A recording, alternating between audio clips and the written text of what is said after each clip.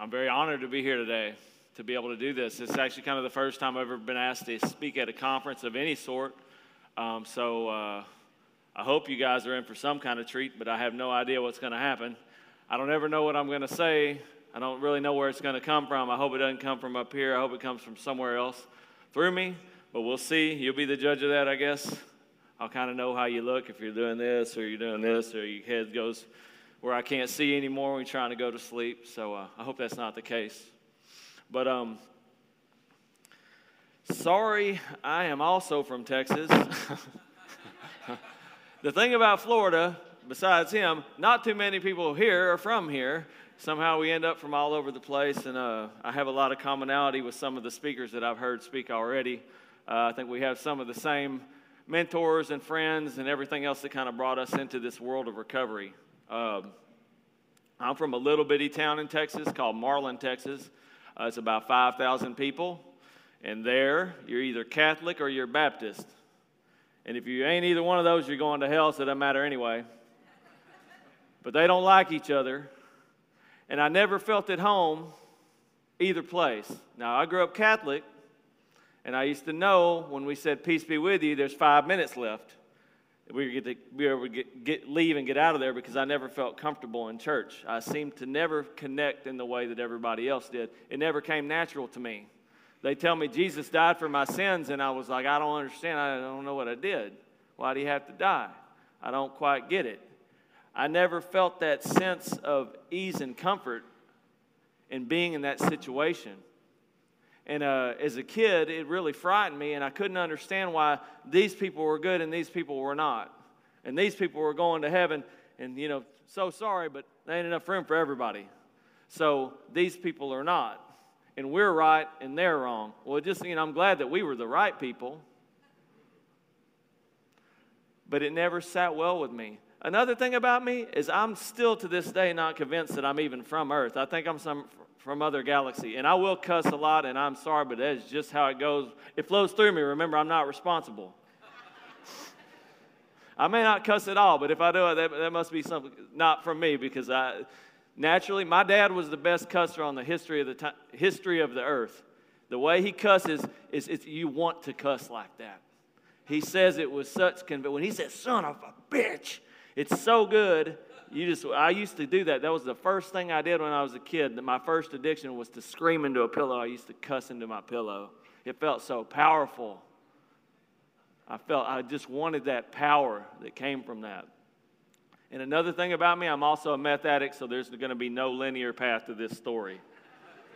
I'm going to jump around, and I will never know my place, and at some points I'll go dead blank. And when I finally go dead blank long enough, that's when I'll be done talking. I never know when that's going to be either. But growing up in this small town, never feeling a part of, I always felt alien. And to this day, I'm still not convinced that I'm not from some other place. And, I'm just here on a visit. I don't really know, but I never felt a part of. When I was a kid, I used to look into the stars, and I used to think, I want to be there. If I could just be there. I don't like it here. I never felt at home here. I grew up in a really crazy situation. A father who just came back from Vietnam. A mom who was still in high school. She got out of high school and had me. But young, very ill-equipped to take on a new kid. And it was very much wild and crazy in the way that, now we understand a little bit more. We know what PTSD is and stuff like that. But my dad, I used to call him 0 to table flip in 0.5 seconds. He used to be fine, and then he wasn't fine. And when you looked in my dad's eyes, you knew to not look at them anymore, because you'd see what crazy actually was, and you knew that you're about to get hurt. So you better just look at the ground. So I grew up in this way of being in constant fear and wanting to always be somewhere else. The other thing is we were super poor, and everybody used to make fun of us. And I grew up in a small town where everybody was poor, but really, when you're the poor people in the poor town, it just kind of, like I used to dive in the floorboard when my grandma gave my mom and dad their car, and it was a 1950-something Plymouth Fury, and it, I think it would eventually become like the Christine car, but this one was not like cool like Christine. This one was just old, It wasn't restored, it wasn't anything. It was just from 1955, and this is 1980-something, And I can just remember diving in the floorboard when the cool kids would drive by because I didn't want them to see me. But they knew who I was. And, it's not like some big. And I always envied that. It was like I wanted to be accepted by them. I wanted them to tell me who I was because I didn't feel enough. Inwardly, I felt better than everybody, but I didn't feel like anybody would ever give me the chance to really show who I was. I felt less than, and I was always on this constant need to prove myself. In everything that I did, I had to exceed the goals. I had to be the best. So in school, is that me making that pop noise? Okay. I didn't really get an answer. I'm acting like I actually interacted with him. I don't know. Like I do this all the time. I'm like, what is this I'm hearing? Oh, shit. Here goes the blank spots. When I try to be funny, that's what happens. So, I'm going to have to switch gears here. This feeling of separateness and this feeling of less than, it didn't go away when childhood went away, and it didn't go away when I got things to go my way, and it didn't go away. It never really went away. Even today, it's still one of those things that it's still there. If I wasn't comparing myself to other people or other things, I would have a lot less suffering in my life. But there's always something. Today, I'm a lot more free of it than I've ever been. But in reality, like, this is such a journey that we're on. I've been sober 13 years now, and I really didn't have a choice in the matter. I was going to go to jail, go to prison, go the whole 9 yards, and I had gone on about 5 years beyond the point that I think at 23 years old, there's a Dave Matthews song where he says, 23 and so tired of life, such a shame to throw it all away. Images grow darker still. Could I have been anything other than me? I can't quote the big book, but I do know the words of that song. And I can kind of quote the big book, but I didn't bring one up here, so I hope I don't mess up if I do. At 23 years old, I was ready to put a bullet in my head. I got sober at 31 years old.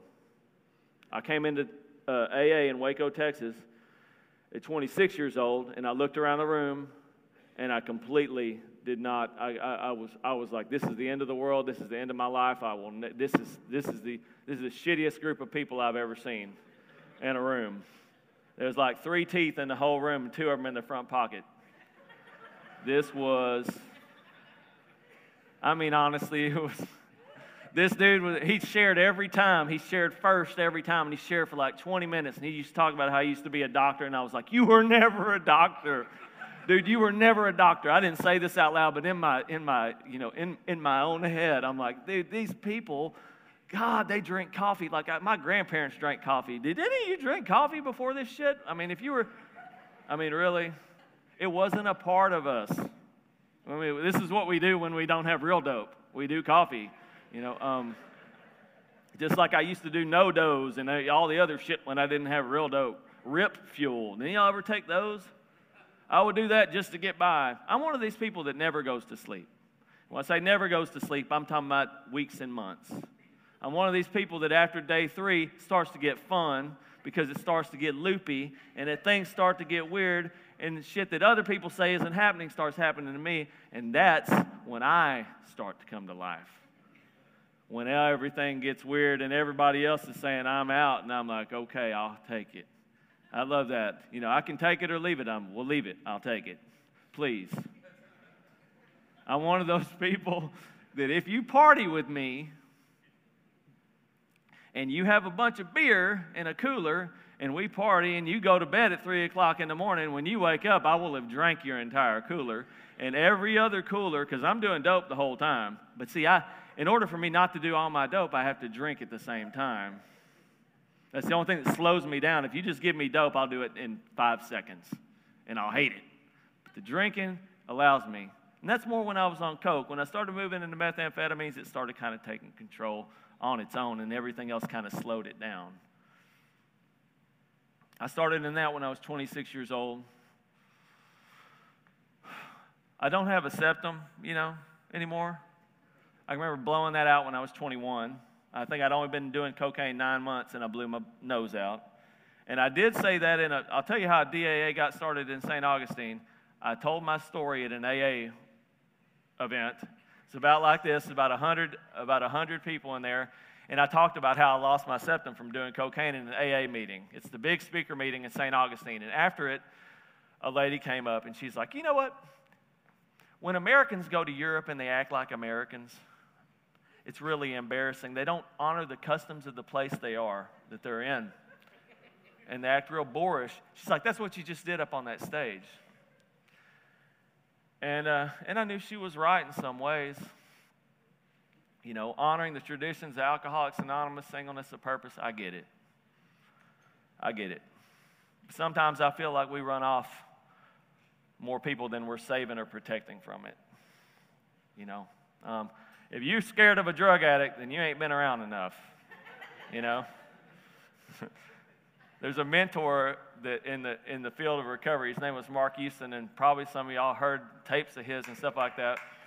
I worked for him, and that's how I kind of got. I was already sober, but when I met him, I reached a whole different level of experience in the work. And he used to tell me, he said, Jason, there's a difference between alcoholics and drug addicts in treatment. He said, straight alcoholics will tell you everything that's wrong with your program. Everything's wrong with it. He said, and addicts want a job. And in my experience, that has been true. I've seen a lot of alcoholics and addicts in my time. I have probably a life that I would have traded my life with any single person in this room, straight up. We used to play Big Bank, Take Little Bank. Did y'all ever play that? That means if you say Big Bank, Take Little Bank, that means you're going to compare how much money you have in each other's wallet, and whoever has more takes the little man's wallet. Now, you only have to play that once or twice and know that's not a game you want to play when you're a kid, poor as I was, But I would have played Big Bank, Take Little Bank with any of y'all, and I would have taken your life. I don't care what it would have been. I would have traded with any of you because I hated it. I hated my life. I knew no way that I would ever get out of this hole, ever. If you were as lonely as me, because let's get honest, the things that connects us, it's loneliness. It's emptiness. That's what connects us. Because, some of y'all did drugs like I did. Some of you did different drugs. But, man, I can still remember I came home to my parents' house after another debacle, and me and my dad went to go watch my little brother play baseball at some little town called Normandy in Texas. It's tiny now. And we're driving. It's super dark out in the middle of nowhere on the way home from the game. And he looked at me and he said, boy, what the hell is wrong with you? And I was just crying. I was looking at the stars like I always am, hoping that I can just be transported away. And I told him, I said, I don't know, Dad, but I'm just lonely. I'm so lonely. And he said, boy, you don't know what loneliness is. I was in fucking Vietnam, and he starts going through this whole thing about, and I'm not going to diminish my dad's loneliness because I know. But I know that we know. I know that we know what that is. I know we know what that emptiness is. I know that we know what it feels like to never be part of or to really fit in. Y'all seen that Rudolph the Red-Nosed Reindeer show that comes on every Christmas? The Island of Misfit Toys? Right? That's us. He's missing an arm or he can't, he's a jack-in-the-box that can't spring. That's kind of what it's like. That's how I am. It's like something is wrong. Something is missing. I don't quite understand why I'm different, but I'm different. Always felt that way. And my ego could either make it me superior to you or inferior to you. But equal to you sounds boring. But really, in reality, what I'm seeking is that connection with you that I never really had. Some kind of intimacy, some kind of meaning to life. Hallucinogenics, all that stuff, I used to do hallucinogenics every day because I didn't know it then, but I was seeking God. I was seeking some kind of spiritual connection, seeking some meaning to this. I was disenchanted with life very early. I mean, I don't know. The whole get a job, get married, do all that, it sounded like what people do, but I didn't really know if that was the path for me. It sounded kind of cliche and boring. I wanted more. I wanted some kind of depth to my existence. I believe we all do. And I can just remember when I was going to those meetings when I was 26 years old and seeing all those toothless people in that meeting. And I got an extra tooth, so I got no room to talk. I got a can opener here. That's what we used to call it. The kids used to call it when they make fun of how poor I was, and they make fun of my teeth too. But when I would look around that room, I would think there's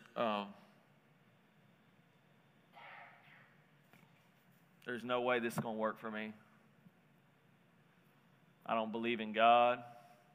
I don't believe in any of it. And I'll go ahead and tell you guys, I was, molested at an early age. And I was also had a priest hit on me when I was a senior in high school. So I kind of threw the church away and all that shit together. I was just like, this is a bunch of horse shit. And I'm one of those, you try coming at me with Jesus Christ and I'm not going to argue with you, but I'm not going to listen to you. I just don't want to hear it. I want you to do what Jesus did rather than talk about Jesus. You know what I mean? Why don't you do what he does? Shut up. That hasn't changed much, that part of it. I love the action part of it. The theory part of it, we're good at that. I'm full of it. I can make you laugh, I can make you cry, I can do all those things, and I can be totally inauthentic in all of it. But really, I'm pretty scared. Each day, I don't know how in the hell I'm going to do what I'm going to do. I'm excited at the same time with all this uncertainty in the world. But man, I got to tell you, I used to have everything figured out. Everything. I really did. Like there was a point in time where the book was alive in my life, sponsoring everybody, feeling all this connection. And then there came a point in time where I opened a treatment center in St. Augustine, Florida. And then I started to alienate myself. I started to feel like people in AA and everything judging me because they're like, oh, shit, you're making money off AA. This and that. And I felt judged in my own hometown. Whether it was happening or not, real or fantasy. I used to share in almost every meeting I went to because I think I'm funny and all that stuff, and I want you to like me and know who I am. But I went through a phase of about 3 years without really sharing at all. And I started to kind of back out, feeling that disconnection again, like feeling like an alien in these rooms. It's a very scary place to be. Now, the thought of drinking and drugs never came, somehow. I never quit doing the prayer and meditation, the evening review, all the things, those expansive steps. I've never stopped doing those. I just didn't feel as at home in AA and DAA as I had felt once. And good sponsorship and everything else and doing some more work brought me back into it, and today it's vibrant again. But I did experience this lull. And I don't know why it happens. I don't know what goes on. But that feeling of being separate from, if it gets really strong, it can take anybody out. I always when I look at everything about how the world works, I look at nature. I think about drug addicts and alcoholics. Like if I was going to take you out, I would wait until you were by yourself alone and I would try to beat your ass from behind. I'm not going to attack you right here in front of all these people because they're going to stop me. The way alcoholism works is the same way. It's like he said, the lions and the gazelles. They're going to find one off to the side, and they're going to attack this one that's off by himself. That's how it works on us, right? Not when we're all together, but when we're alone. The mind is dangerous in that form. Do a lot of studying, do a lot of interesting things in this world. Study the conscious mind, the subconscious mind. Because I want to figure out one day why in the hell relapse happens and why in the hell we do it. Because it's not a conscious thing. I don't believe human beings or any living organism destroys itself knowingly. We don't. We don't destroy ourselves knowingly. It happens from somewhere within us. And if I look at my life, I don't know why I was constantly trying to destroy myself, but I was. I call addiction suicide on an installment plan. That's what it is. There's a dude in Texas that used to say, you know, at 23 years old, he was ready to kill himself, and he was 30 years sober when he told me this story, and he said, if I would have killed myself at 23 years old, he said, the sad part about it is it wouldn't have been a suicide, it would have been a homicide, because I would have killed a stranger. That's always stuck with me, because we're killing ourselves and we don't even know who the hell we are. And I damn near did it. I damn near did it. I damn near never got this opportunity to be in front of you. I damn near didn't get this opportunity to be married, to have a child, and about to have another child. It could be any moment now. We might have to leave before I'm done. I have no idea. People have been asking Lauren if she's about to have the baby for like 3 months now, and she's been telling people to GFY, you know, go find yourself. So guys in the room, don't ever ask women, are you ready to pop? Nope, don't say that.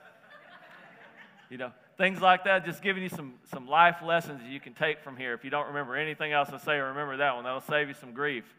It's not that I do it, but she gets it on a daily basis, and she's a trooper, but, you know. But all these blessings, you know, something else I did, I married a lesbian. Not her, before her. Had I not married a lesbian and moved to St. Augustine, Florida, and then got divorced, because she was a lesbian, I didn't know it at the time. When you meet someone at 89 days sober and you get married, hey, you might marry a lesbian. Or any one of a million different things that you could do. That's what I did. That's how it happened. But had I not had that experience, I wouldn't have left Texas where I was, moved to St. Augustine, fell in love with it, got a job offer back in Texas, moved back to Texas after I was divorced, met Lauren, and said, hey, I want to move back to St. Augustine and start this treatment center. And she's like, let's do it. Really cool. Really cool. And now, I never would have thought I could be a father. I was scared of children. Honestly, scared of children. I made kids cry. When they looked at me, they saw me. I don't know about y'all. Maybe somebody in this room has actually felt this, but they saw the emptiness in me. Little kids, you can't lie to them. They see me. And I went years with thinking I was, like, if you feel dirty, if you feel less than, kids will scare the hell out of you. I think many of us are terrified of it. Like, we don't even know. It's that commitment. It's that responsibility. And Lord, don't let me fuck them up like I fucked up. Don't let me repeat what my parents did to me, right? I don't want this. The greatest thing on earth is for us to raise a child in a sober home. Man, won't that be an amazing thing? I want to rewrite the entire story of my family today. You know, and I believe we're all capable of these things, to rewrite the entire story. To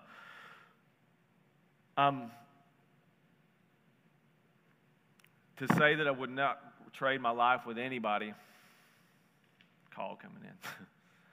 To say I would not trade my life with anybody today, I don't give a shit whether it's Bradley Cooper or anybody. I wouldn't trade my life with anybody today.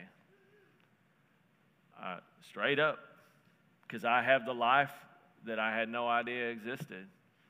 And it's, like I said, it's confusing as all hell. I have no idea where I am on time. How many minutes do I have left? 10? 10, 15? The way I connected to a power greater than myself, well, one, not believing in it. But I'm also a meth-like sorcerer, so I saw a very dark side of life.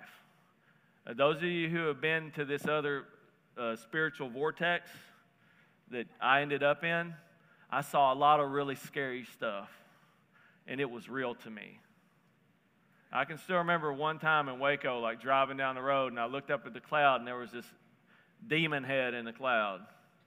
The cloud had formed the head of, head demon, some demon, and it was smiling down on Waco, Texas, which is a very Baptist place. But it was looking down and smiling, and there was this dude in the Aryan Brotherhood, of course, driving my truck, because this is who I'm hanging out with now, because they have dope and I have nothing. So they're like, go steal this, and I'm like, okay. You're prospecting. I'm like, okay, whatever. Aryan Brotherhood used me, basically. They got my checks, my dope, my vehicle, and left me for dead. That's how I got here. But that demon looked down, and it was smiling on Waco, Texas, and it freaked me out. And I said, man, do y'all see that? Because am I just going crazy? And the dude driving looked up, and he said, oh, no, man, he runs this shit.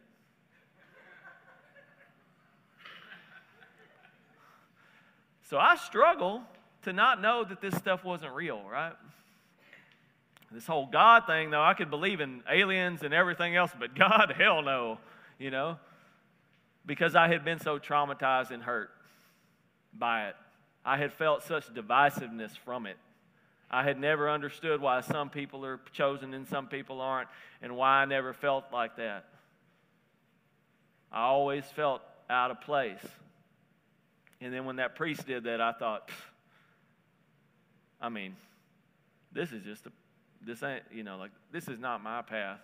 But see, I threw God out with religion. I didn't know how to separate the two. And when I was in treatment, we did this meditation. And I went to treatment finally. I said I never would. Rehab's for quitters. But I did go because I thought it would look better when the cops came to get me if my ass was in treatment. They're like, oh, well, he took care of, It was manipulation. I didn't go because I thought I was going to get better. I went because I was going to get in trouble, and I wanted to be somewhere they couldn't find me. But I had one of these situations where I went into this meditation, and I saw myself as a little child, naked in a round, crazy rubber room, just rocking back and forth. And then all of a sudden, that room got flooded with light. And my grandpa, he had been dead for about a year at this point, year or two at that point, whom I said I'd get sober if he ever died because he was blind and he'd be able to see me finally in the spirit world that I didn't believe in. But I felt his presence, and he said, Jason, this is real, God is real, and you're doing exactly what you're supposed to do. Keep doing it. And I woke from that meditation just bawling. And I told myself from that point, just like he said earlier, I believe Christian said earlier, because they were talking about working the steps, and I said I wasn't going to work them. Because I didn't believe in God, so I wasn't going to work them. How the hell am I going to work the steps, Because I know deep down I'm a true blue drug addict. This is the only thing that brings me anything, and this God isn't real. So if I say God and I don't believe in it, how in the hell is this going to be powerful enough to overcome my addiction? It won't. I can't pretend that it's powerful when I don't believe that it is. And I came to from that, and I said, I'm going to work these steps, and I'm going to do it 100%, and if it doesn't work, I'm going to put a bullet in my head. But it had been 20 years since I had done anything 100%. Really. I couldn't look on anything that I had done and said, other than dope, and said, I put everything into this. So I started off, and I can remember saying my third step prayer and still not believing in it at all. You know, my sponsor had me hold his hand and say the prayer, and we were in front of a hospital in Austin, Texas, and I was looking at everybody who was passing by. I felt real embarrassed, but I said the prayer anyway. But I followed it up with action. I started on the strenuous activity of putting down a 4-step. And the 5th step was the first time I moved from victimhood to ownership in my entire life. I wouldn't have ever thought that I was a victim, but I was damn sure a victim.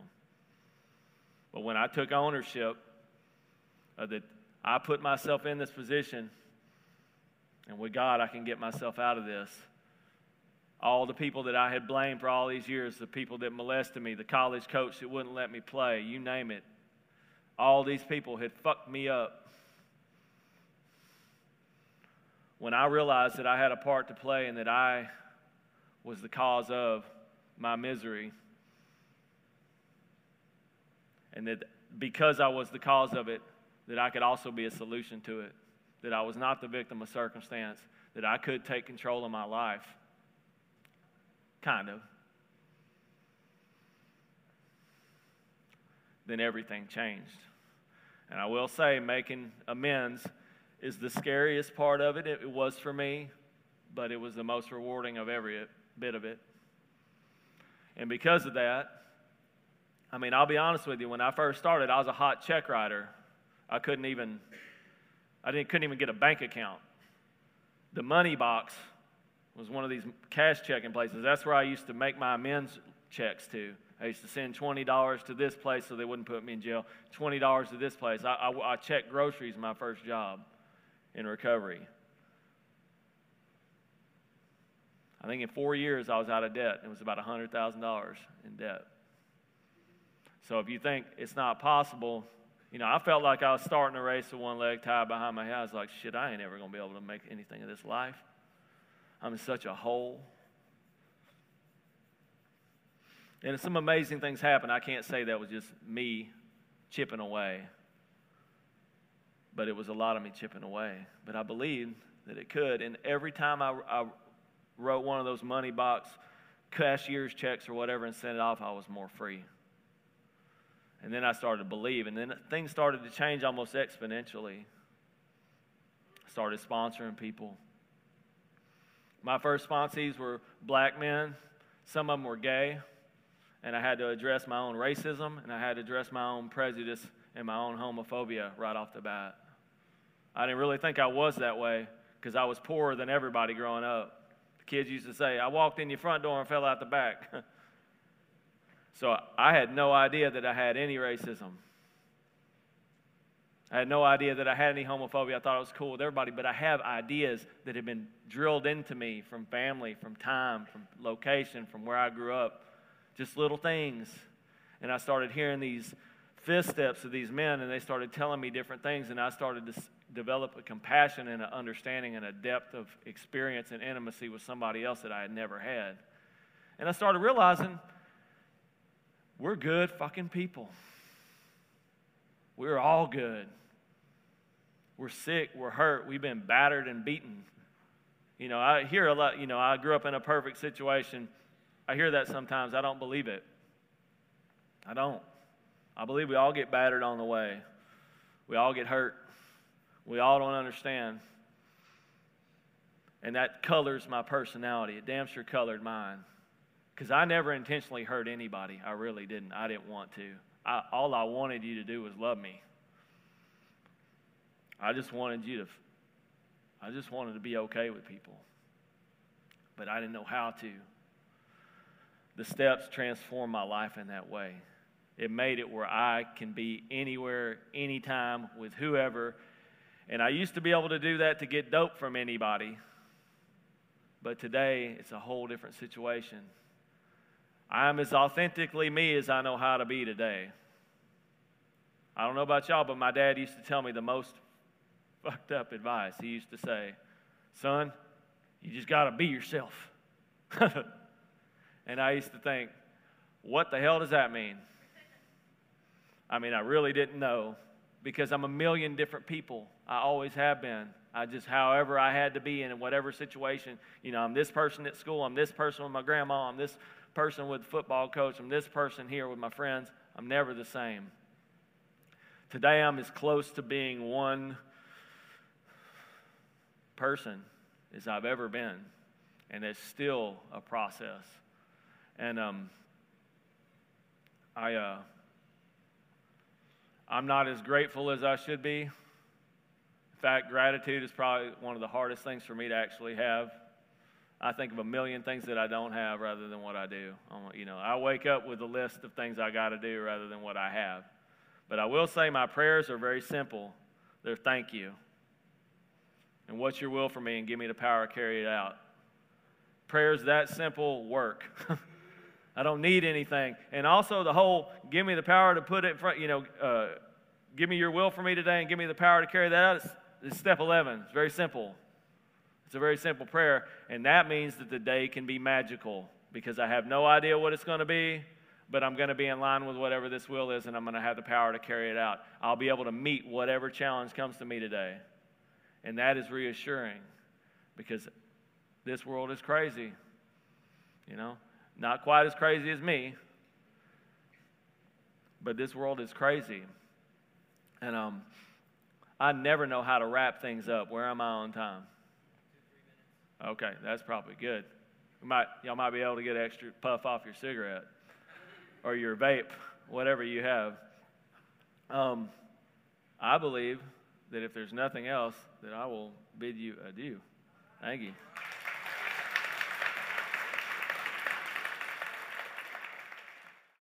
Hello, I'm Taylor C., and I'm a drug addict.